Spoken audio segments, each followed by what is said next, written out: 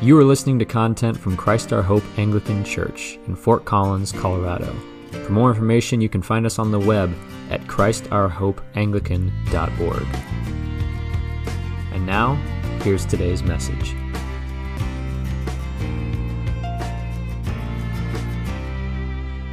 So last weekend, I went down to Colorado Springs on Friday night and Saturday to Imagination Redeemed, which is the annual conference of the Anselm Society. Now, if you've been here for a while, you have heard me talk about the Anselm Society more than once.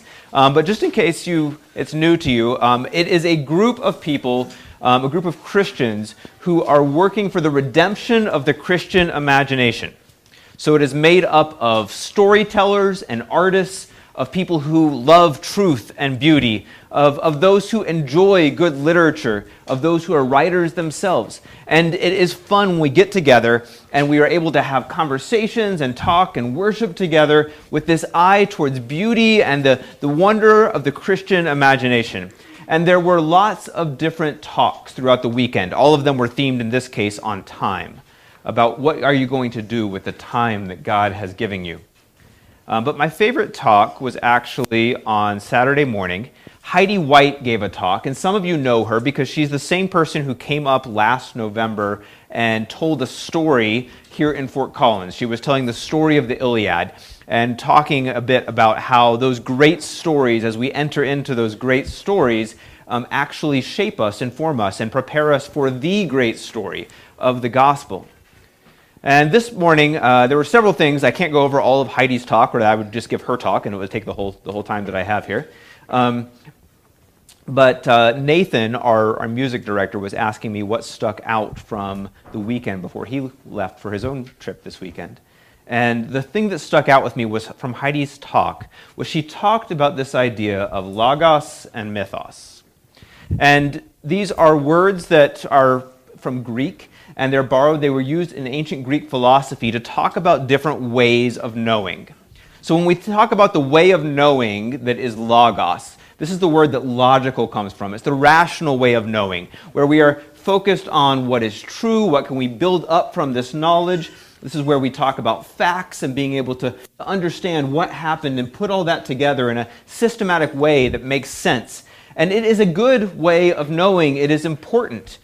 Compared to mythos, which is the word where we would get our concept of myth from, of story. And this is an imaginative way of knowing. So if logos is the rational way of knowing, mythos is the imaginative way of knowing. It's telling stories to make sense of your world. And there was a period of time in the ancient Greek philosophers where they kind of thought that they were moving and improving, where they had told all of these myths and stories, and now they're going into the better way of knowing, which is logos. You're moving from one to the other. But I think that we actually really need both. We need to have the rational way of knowing. We need to have facts and an understanding of how to put the world together in that way. But we also need to be people who tell stories and tell the right sorts of stories, because stories are how we make meaning out of all of those assorted facts that we take in. It's why the Bible is given to us, and not just as a series of propositional truths of things that we're supposed to believe about God and about the world. It's given to us with sections that have law and that describe the philosophy and the truth, but it also is given to us with narrative, with story, with poetry, with ways that work on making meaning of the world. Because it is entirely possible to have the right facts about the world at our disposal, but to string them together, to tie them together in a way that draws out the wrong meaning. And I think that's something that happens a bit in our gospel reading that we heard this morning. The gospel reading, Jesus is walking along, headed towards Jerusalem, which means that he has his face set towards the place where he knows that he is going to his death. He understands what is coming, the facts that face him in the story ahead, and he also has some idea of what it means. Even though, of course, throughout the Gospels, his disciples miss that as they're journeying with him. But he comes across, in between Samaria and Galilee, 10 lepers in a small village. Leprosy was a disease, a skin disease of the ancient world, and it referred to more than just what we commonly think of as leprosy in our day and age. It was really was a name for a number of different skin diseases. So the symptoms, the severity of the actual symptoms could vary. For some people, they might be horrible. For some people, they might be relatively mild. But what it did to you socially, the way that it cut you off, was always horrible. Those who were diagnosed with leprosy, according to Jewish law, were basically ostracized from society. They could not come within 50 paces of anybody who they saw. They had to call out that they were unclean so that people could know to avoid them. If they went into a home, that home was considered unclean, and it had to be ritually cleansed before people could come into it again without being tainted. Basically, rabbis of the time talked about leprosy as a disease of the people who were the living dead. They may as well be dead. They were so cut off. They could not participate with their families. They couldn't participate in normal worship. And they said that healing leprosy was as hard as raising someone from the dead, because that's basically what you're doing. You're restoring them back to their life if they're healed. And these lepers have heard of Jesus. There's a story earlier in Luke where he heals a man, and he actually does it in the most astounding way, in that he reaches out and touches him. And this disease that they were so worried about infecting people that they cut them off and kept distance. In Jesus, it works the other way around. His holiness is contagious more so than the disease, and the leper is saved. But they don't even come up to Jesus. They don't break that 50-pace barrier. They call at him from a long way off, and they just cry out, "Jesus, Master, have mercy on us." And he does. Jesus tells them, "Go and show yourselves to the priests, and you will be cleansed." This was what was prescribed in Jewish law. This was what they were supposed to do. If there was a healing from leprosy, you had to go and have the priest examine your body to look over you and say, "Yes, in fact, it has gone away. You're cleansed. You can be reintegrated back into society." And all 10 of them head out in faith after crying out to Jesus.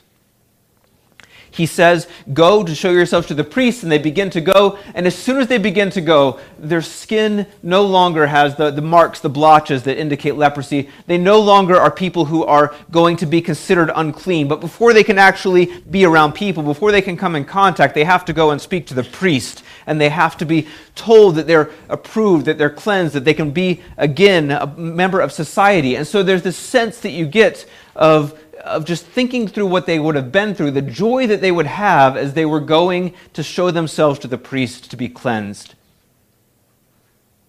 And all of them have the same facts before them of faith. They were men who were unclean. They were lepers. They cried out to Jesus and they asked for mercy. And then they were made well. And this is good.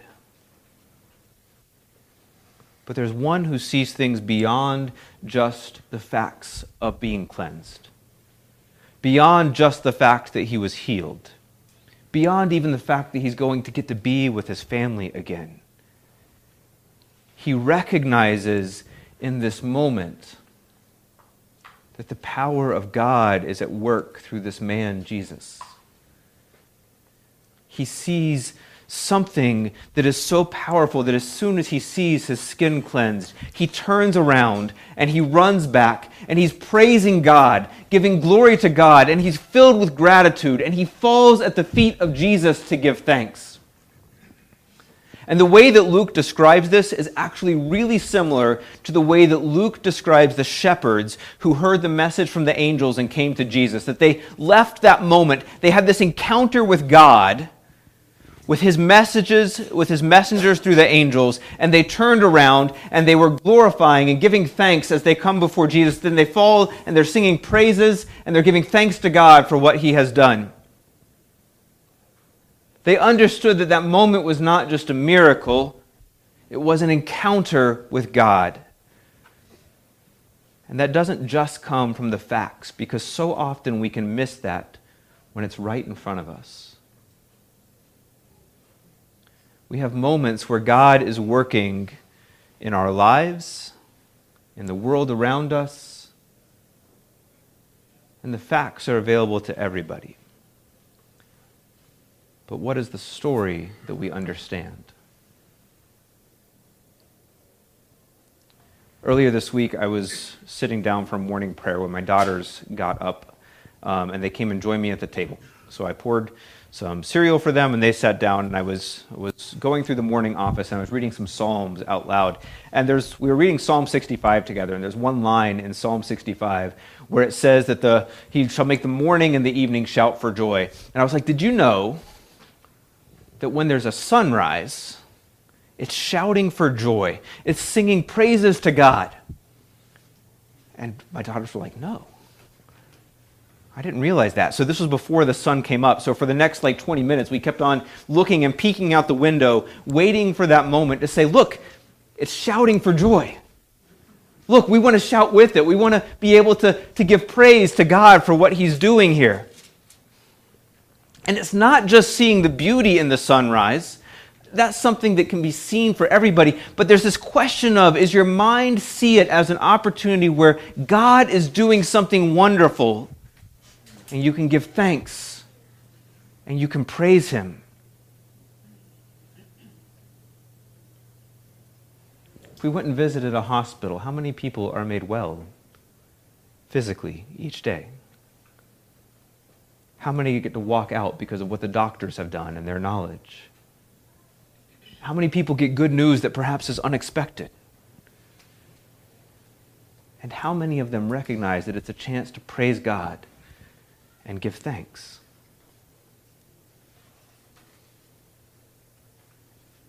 How many of us recognize that in the moment a little while later when we have confession and we cry out to God for mercy, and we hear that our sins are forgiven because of what Jesus has done, that in that moment of prayer and in that moment of confession, there is an encounter with the living God who is doing something miraculous. And there is an opportunity in that for praise and gratitude because of what God has done.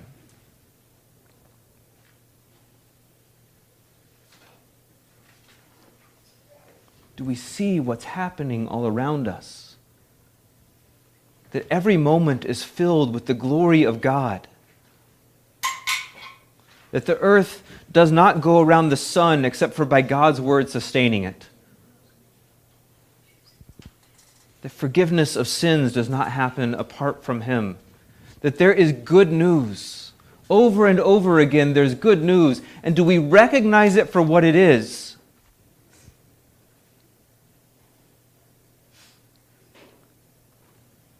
And seeing what God is doing, recognizing the way that he is moving in the world, is not some extra thing that's added on to the gospel. It's not something where, even in this story that is before us, where the one person got it, everybody was healed.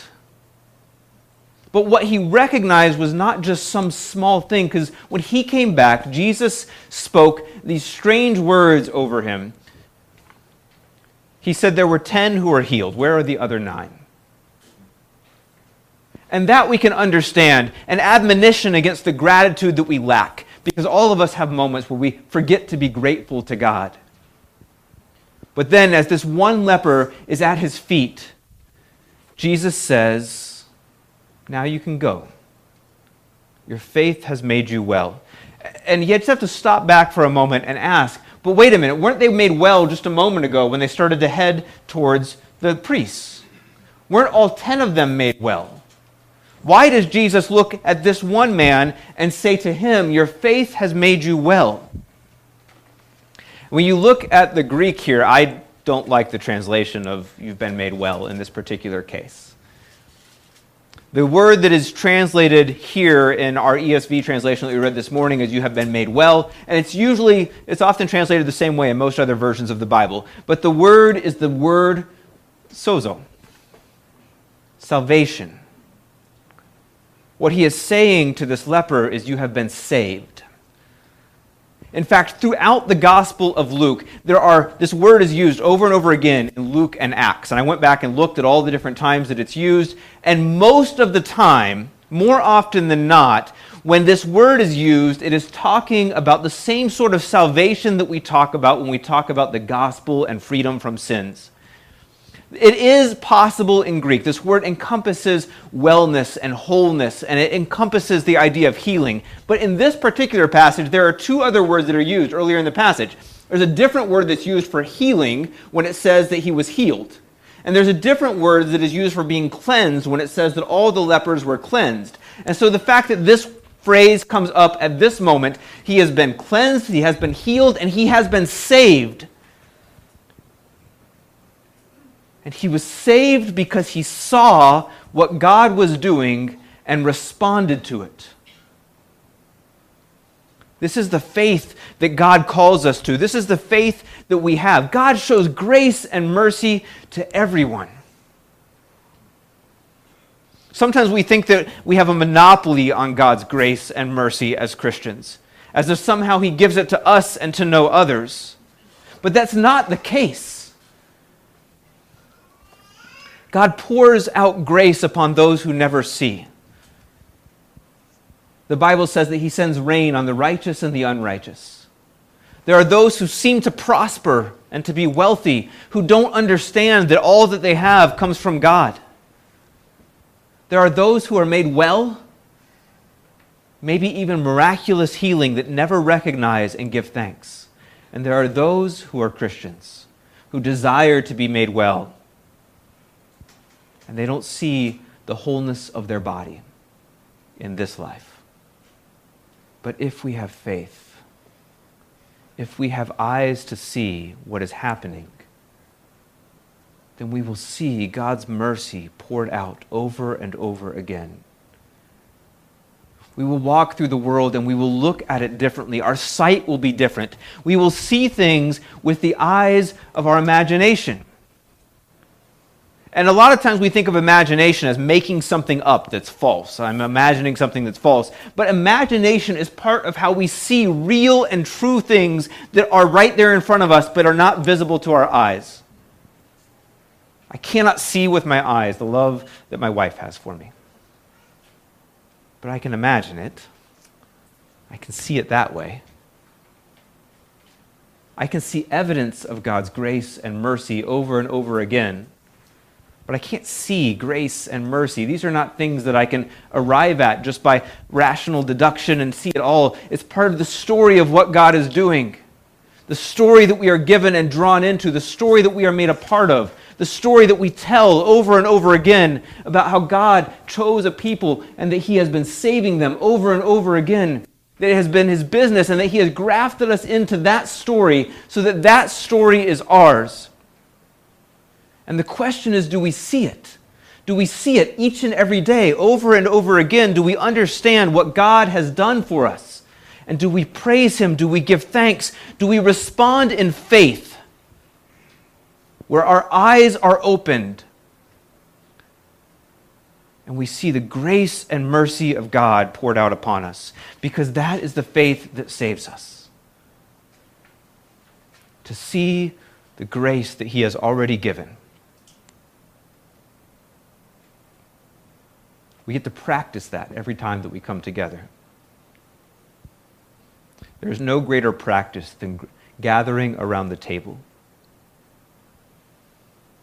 And a little bit later in the service, I'll break bread and I'll pour out wine.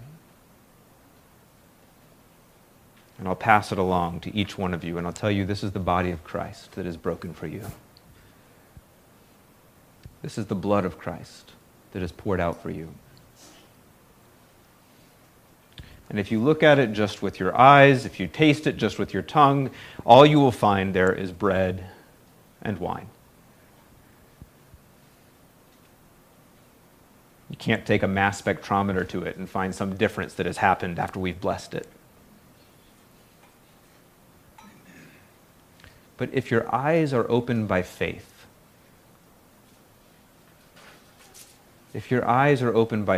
then when you hold out your hands to receive it, what you are receiving is not just bread. It is the body of Christ. It is God's grace given to you, His very Son given for you, so that you can be in relationship with Him. When you dip it in the wine and put it on your tongue, it's not just a snack or a little piece of a meal. It's a feast. Because God's grace is poured out abundantly, and all we need is a little taste to remind us that we see it every day. The Eucharist is a chance to train our eyes of faith, to train the way of knowing that works through that imaginative way of knowing. And it's not just because we receive grace in this moment, it's because when we have been trained in this way of seeing, then when we step out of this place, we see it all over the place. The sacrament of the bread and the wine prepares us to live a sacramental life where we can look at everything that we receive as gift. And we can give thanks and we can offer it to God and find that it is transformed because it has new meaning. This is the gift that God is calling us to. The way of seeing that He is calling us to. The faith that He is calling us to. To not see an empty world that is devoid of meaning, just filled with facts and things. But to see a world that is caught up in His story of grace and redemption, and to know that you are part of that story. That when you cry out, Jesus, Master, have mercy on me, He does. And when you fall at His feet with praise and thanksgiving in response for what He has done, then you can go because your faith has saved you. Amen. This sermon is an audio ministry from Christ Our Hope Anglican Church in Fort Collins, Colorado. If you are in the area and would like to learn more about how you can worship with us in person or online, please visit us on the web at www.christourhopeanglican.org.